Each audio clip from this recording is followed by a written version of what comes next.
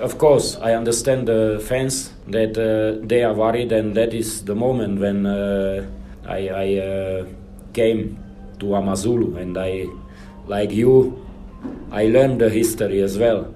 And I said, hey guys, 20 years, all the time fighting there, only once, maybe first date, so we must change it. We must change the mentality of the team, we must change the game style, and yeah, that is what we work on that, and I have support from the people, and we, of course, we critical, we deal with situation, but is, I say, very, very good, fair regarding to the fans.